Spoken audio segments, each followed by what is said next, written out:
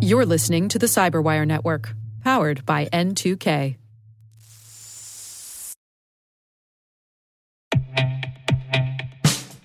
And now, a message from Cyberbit. Mastering cybersecurity is like mastering a sport. You build muscle memory through rigorous practice, then you train as a team to foster cohesion while operating under pressure. Like athletes, cybersecurity professionals thrive on hands-on simulation. But traditional courses, certifications, and open-source labs won't build you a winning team. You need Cyberbit. Cyberbit offers a hyper-realistic simulation environment for your SOC, IR, and C-suite to refine your skills, all using the market-leading SIMs, EDRs, firewalls, and WAFs they use every day. Cyberbit is offering Cyberwire listeners a free live-fire exercise. Sign up your team now at cyberbit.com/cyberwire.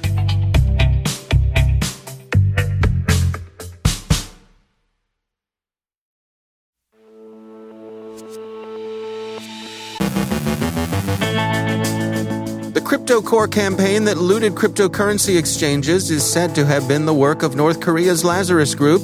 Insurers are taking a hard look at ransomware and the cyber insurance policies that might cover it, managing ransomware risk and a role for standards bodies. Can there be such a thing as responsible disclosure of decryptors and other remediation tools?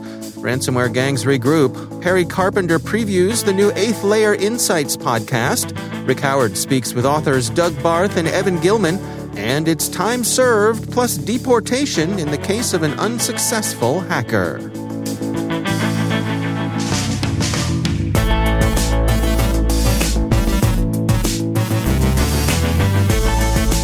From the Cyberwire studios at Data Tribe, I'm Dave Bittner with your Cyberwire summary for Tuesday, May 25th, 2021.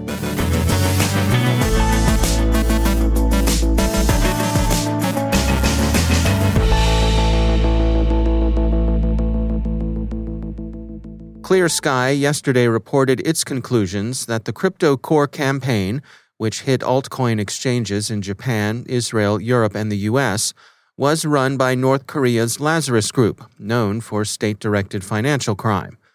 The Crypto Core operation began in 2018 and is thought to have been responsible for at least 5 attacks on cryptocurrency exchanges. The campaign's total take over its career is believed to have been somewhere north of $200 million. When Crypto Core first surfaced, it was attributed to a criminal gang thought to be operating from Eastern Europe or perhaps Russia. But F-Secure published some evidence suggestive of a Pyongyang connection, and Clear Sky has taken a deeper look and now attributes the campaign with medium to high confidence to the DPRK's Lazarus Group. Crypto Core has gone by more than one name.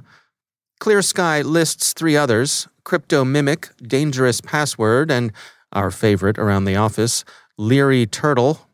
Whatever the name, it's the same unwelcome product. Dark Reading says that insurance firms are growing increasingly skittish about underwriting the risk of ransomware and seem to be moving away from providing the sort of coverage that might encourage or permit ransomware payments. BankInfo Security points to trending evidence that suggests both more limited coverage and higher premiums. The underwriters aren't, as far as anyone can tell, misreading the risk. Ransomware attacks continue, with audio system manufacturer Bose disclosing to authorities that it had suffered an incident it first detected in March. The record says the company's statements haven't indicated whether it paid the ransom. Recovery has sometimes proven protracted, even after an attack has been detected and contained.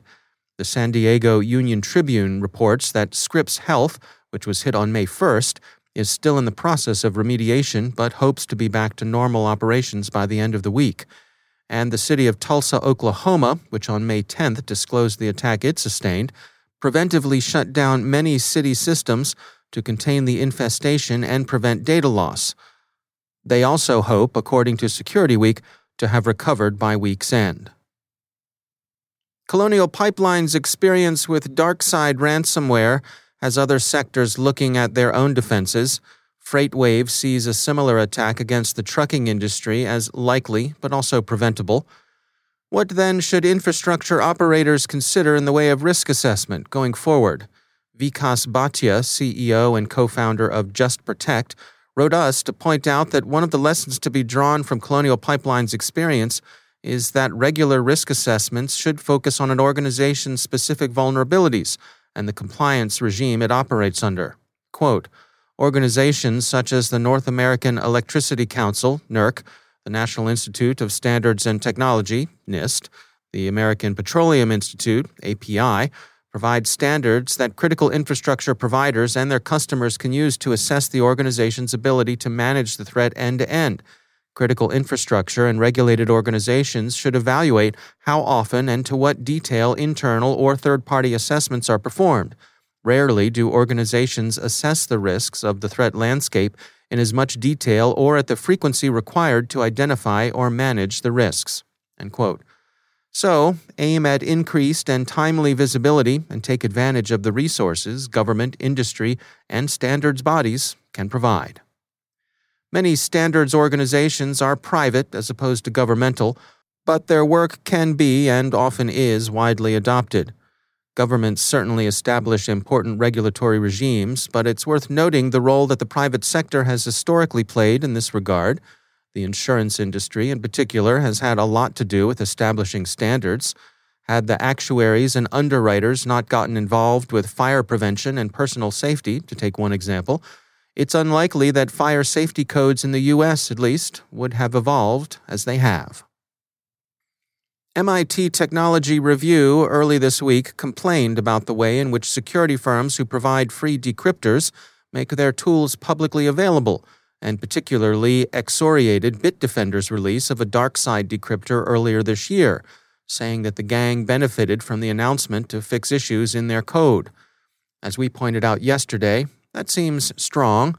After all, a gang might realize that something was wrong when its victims appeared able to return to normal without paying for decryption, and while a free decryptor might well make it easier for a gang to find and fix problems with their malware, the Washington Post reports that Bitdefender has said, with arguable justice, that publishing a decryptor enabled them to help a lot more victims a lot faster than a more discreet, more selective disclosure would have permitted. The Wall Street Journal observes that ransomware gangs appear to be scuttling away from recent light on their activities, scrutiny and scorn, as the journal puts it, but they've remained active and probably are simply regrouping, not exiting, still less reforming. It's a kind of unenlightened, coarse self-interest. If the gangs hit a target that attracts a lot of attention from the police, that's no good. It's not the reputational risk that concerns them, but rather tugging on Superman's cape, tickling the sleeping dragons of law enforcement. It would be unwise to accept the avowals of the likes of the DarkSide when they say they're determined to avoid social damage. That's what they say when they're caught clobbering a hospital or doing something else that will really motivate the authorities to bring the hammer down. So this is a temporary pause at best, and the gangs are unlikely to cease and desist this side of the slammer. And finally, remember that guy who copped a plea in Nevada to federal charges related to his unsuccessful attempts to bribe a Tesla employee with $500,000 to install malware on Mr. Musk's battery factory's computers? The AP reports that yesterday U.S. District Judge Miranda Dew passed sentence on him. She gave Yegor Igorich Kryuchkov 10 months. Since he's already been in custody for 9 months, and that detention counts, the sentence amounts to time served. He'll be deported back to Russia soon. Judge Dew said she took into account both Mr. Kryuchkov's plea agreement with the U.S. attorney and the fact that, after all, his attempt to hack the Reno area battery plant failed.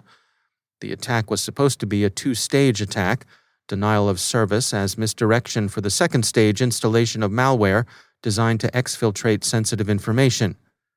"I'm sorry for my decision. I regret it," Mr. Kryuchkov said, adding that his time at Club Fed had given him an opportunity to reflect on the damage he'd done to his reputation and the pain he'd caused his family.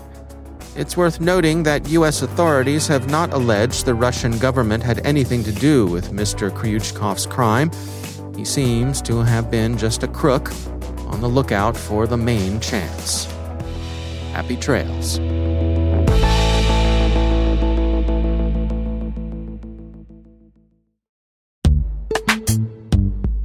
Every day, your IAM tech debt grows. Your multi-generational services struggle to work together.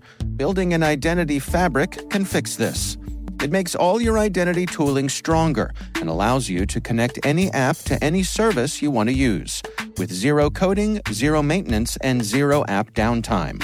Strata's identity orchestration platform separates the identity logic from your applications, so you can optimize existing IAM tools and manage them in a single control plane. Now, every vendor, standard, and architecture work together. In short, building your identity fabric means you can secure your non-standard apps, keep your complex access policies, retire outdated IDPs, and modernize in record time. So build your fabric with Strata Identity and get rid of tech debt for good. Visit strata.io/cyberwire, share your identity priorities, and receive a pair of AirPods Pro. Offer valid for organizations over 5,000 employees. Connect today at strata.io/cyberwire.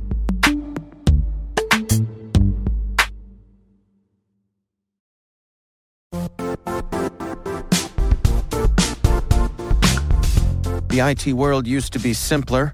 You only had to secure and manage environments that you controlled. Then came new technologies and new ways to work. Now, employees, apps, and networks are everywhere. This means poor visibility, security gaps, and added risk. That's why Cloudflare created the first-ever connectivity cloud. Visit cloudflare.com to protect your business everywhere you do business.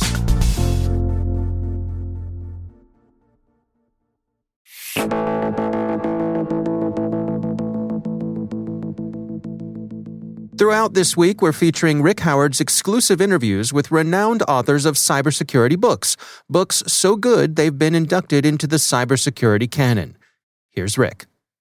It's Cybersecurity Canon Week here at the Cyberwire, and unofficially, all the Cyberwire staff members are referring to this week as Shark Week for cybersecurity books, because the Cybersecurity Canon Project has announced the author selectees for the Hall of Fame Awards for 2021. And I'm interviewing all the winning authors. Each day this week, you will get a taste of the winning author interviews here in this daily podcast segment. But you can listen to the entire long-form interviews as special episodes in my CSO Perspectives podcast, only available to the Cyberwire Pro subscribers. Today's interview is with Doug Barth and Evan Gilman, the authors of Zero Trust Networks, Building Secure Systems in Untrusted Networks. I started out by asking Doug, why did he feel compelled to write this book? I guess I'll start since I'm the troublemaker that incited all this crazy stuff. It was actually after a conference talk I gave wherein one of the questions at the end was, where can I go to read more about this? And I was like, well, I don't know. I don't think there's anything out there really. I've looked, I haven't found anything. Come talk to me afterwards. And I felt passionate about the topic, and I felt that, it was important and that nobody else is talking about it. People should at least be considering it. A lot of people had written about these types of problems, but nobody had really written about them all being kind of related to each other in this bigger picture, zero trust type thing. There was some prior art, but it wasn't like super duper cohesive. And certainly it wasn't laid out like, okay, if I wanted to do this exactly, what are the things I should be thinking about and how could I accomplish it? I asked Doug about how Evan convinced him to join this book writing journey. I think my exact comment to him was, the book people came by your talk. I understand. I like working with Evan. Evan's super smart. Like he mentioned, we had only scratched the surface of the topic because we were building for a startup's needs and like solving problems as they came to us. I thought it would be interesting to continue the thought exercise of, well, if we're going to build systems here under this assumption that our networks are untrustworthy, how would we continue to design and iterate on that architecture? That was basically the year and a half that we spent like researching and digging into it. Trying to like figure out what would our answer be if we had to deal with this problem? What would our answer be if we had to deal with that problem? And trying to educate ourselves on what the broader industry was thinking here. So we weren't just like making it up in a vacuum. The book is called Zero Trust Networks, Building Secure Systems in Untrusted Networks. The authors are Doug Barth and Evan Gilman, and they are the newest additions to the Cybersecurity Canon Hall of Fame. And if you are interested in the collection of Cybersecurity Canon Hall of Fame books, plus all the candidate books and even the best novels with a cybersecurity theme, check out the Cybersecurity Canon website, sponsored by Ohio State University at icdt.osu.edu/cybercanon, all one word. And with one N for canon of literature, not two N's for machines that blow things up. And if that's all too hard, go to your preferred search engine and type Cybersecurity Canon and Ohio State University. And congratulations to Doug Barth and Evan Gilman for their induction into the Cybersecurity Canon Hall of Fame.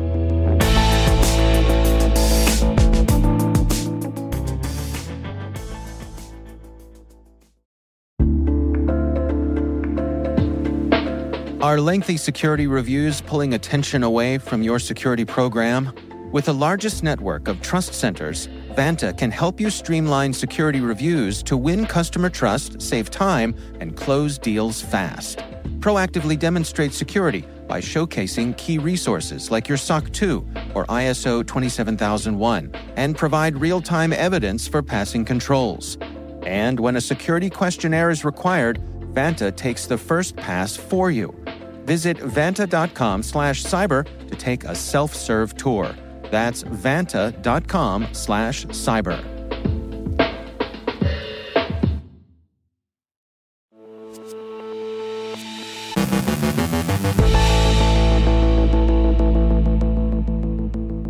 And joining me today is Perry Carpenter. I've spoken to him many times before as the Chief Evangelist and Strategy Officer at KnowBe4. He's also a well-known published author.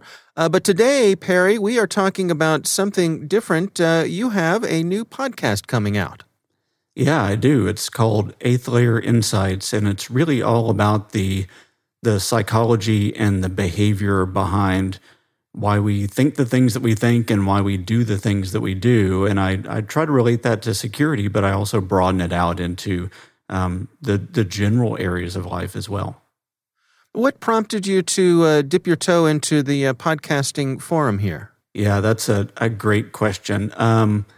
It really came about by loving some really great podcasts out there like Freakonomics and Radiolab and Planet Money and others, this narrative nonfiction style. And there's not been a lot of representation of that in the cybersecurity field yet. I think that there have been a few really good examples like that, but catering to a slightly different audience. Something like the Darknet Diaries podcast, I think, is a standout. McAfee's Hackable podcast that's been discontinued recently is another standout. But they're really still even catering to a slightly different audience than what I was hoping for. And really just because it didn't emerge on its own, I tried to go ahead and create the thing that I was looking for and then see where it goes. And who is the audience that you're targeting here? It's primarily, I'd say that the core set is cybersecurity professionals that are interested in influencing behavior. So CISOs, security managers, and security practitioners that are trying to help people make better decisions. But then also because any study on human psychology and human behavior is a study about ourselves, I'm trying to keep this general enough that it can also have a fuzzy edge, to where if you're interested in it, this is something that you could share with your family and they would enjoy, hopefully just as much. Yeah, it strikes me that one of the things that we fall into in cybersecurity is by its nature, the technical nature of it, the ones and zeros. We fall into a bit of absolutes. And that means that sometimes that human side gets underemphasized or undervalued. It's interesting to me that part of what you're doing here is shining a light on the importance of that side of things. Yeah, absolutely. One of the things that comes out when you study the data about our industry, the cybersecurity industry, is that we have an over-fixation on the technology side of things. And so we talk about, if you're in the security field, you've heard of this thing called the OSI security model. It talks about 7 different layers of security, starting at the data and ending at the application. And that's what we really focus on the security pieces for, is building that technical defense across those 7 layers. But when we look at the breaches, And a lot of the hacks out there, they're focusing not necessarily on those 7 layers, but they're using an 8th layer to get in. And so I really want to bring a spotlight to this human side of things because it has been underemphasized for decades. And luckily, we are now starting to see more of an understanding of the fact that this human piece will never go away, that the technology piece will never be 100% effective, and that to underemphasize the human is to be not as effective in our security and risk management as we could be. Can you give us a preview of what we might expect to hear in the first episode? Yeah, there's the first episode really comes out of my book, Transformational Security Awareness, where I talk about this concept of Trojan horses for the mind. So the idea that there are messages and there's information that we want to get to people, but we're in a very noisy world. The signal-to-noise ratio does not favor us as security practitioners trying to get information to people. And so what we need is a Trojan horse. And this gets into the use of emotion, sound, visuals, and then words and story in order to contain that message, move past a lot of our mental defenses, and then embed that message within somebody's mind. And then over the course of the series, we're going to be tackling a lot of other even non-security awareness related things like disinformation, conspiracy theories, behavior change, behavior design, psychology, social engineering, and so on. You've got an impressive list of guests lined up for this show. Who are we going to hear from? There are too many to list in a format like this, but needless to say, since I'm taking that narrative nonfiction type of route, within one episode, you're going to hear multiple voices, the vast majority of the time. So I don't want to box myself in too much, but the vast majority of time, you'll hear 2 or 3 different experts per episode. And we've episodes that are already in the bag. We've got folks like Bruce Schneier, Chris Hadnacky. We've got Kevin Mitnick lined up, Rachel Toback, BJ Fogg, Matt Waller. So BJ and Matt are both behavior scientists that are fairly well known. And many, many more. And so that's really the kind of the gist here, is that we want to start with security and then move increasingly outward into all these other professions and disciplines that should be listened to by our industry. Well, I've had the pleasure of listening to a preview of the first episode, and I have to say I enjoyed it very much. Highly recommend it. The title of the show is 8th Layer Insights. It is part of the CyberWire Podcast Network. You can find it on our website and also wherever you get your podcasts. Perry Carpenter, thanks so much for joining us. Yeah, thank you so much for having me.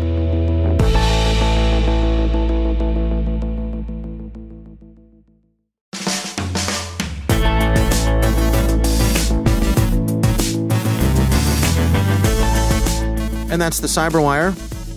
For links to all of today's stories, check out our daily briefing at thecyberwire.com. The CyberWire podcast is proudly produced in Maryland out of the startup studios of Data Tribe, where they're co-building the next generation of cybersecurity teams and technologies. Our amazing CyberWire team is Elliot Peltzman, Puru Prakash, Kelsey Bond, Tim Nodar, Joe Kerrigan, Carol Terrio, Ben Yellen, Nick Valecki, Gina Johnson, Bennett Moe, Chris Russell, John Petrick, Jennifer Iben, Rick Howard, Peter Kilpie, and I'm Dave Bittner. Thanks for listening.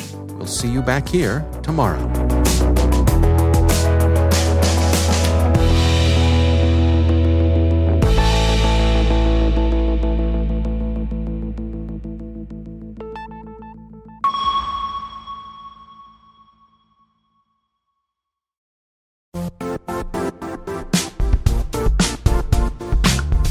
And now, a word from our sponsor, Zscaler, the leader in cloud security. Cyber attackers are using AI in creative ways to compromise users and breach organizations. In a security landscape where you must fight AI with AI, the best AI protection comes from having the best data. Zscaler has extended its Zero Trust architecture with powerful AI engines that are trained and tuned by 500 trillion daily signals. Learn more about Zscaler Zero Trust plus AI to prevent ransomware and AI attacks. Experience your world secured. Visit zscaler.com/zerotrustai.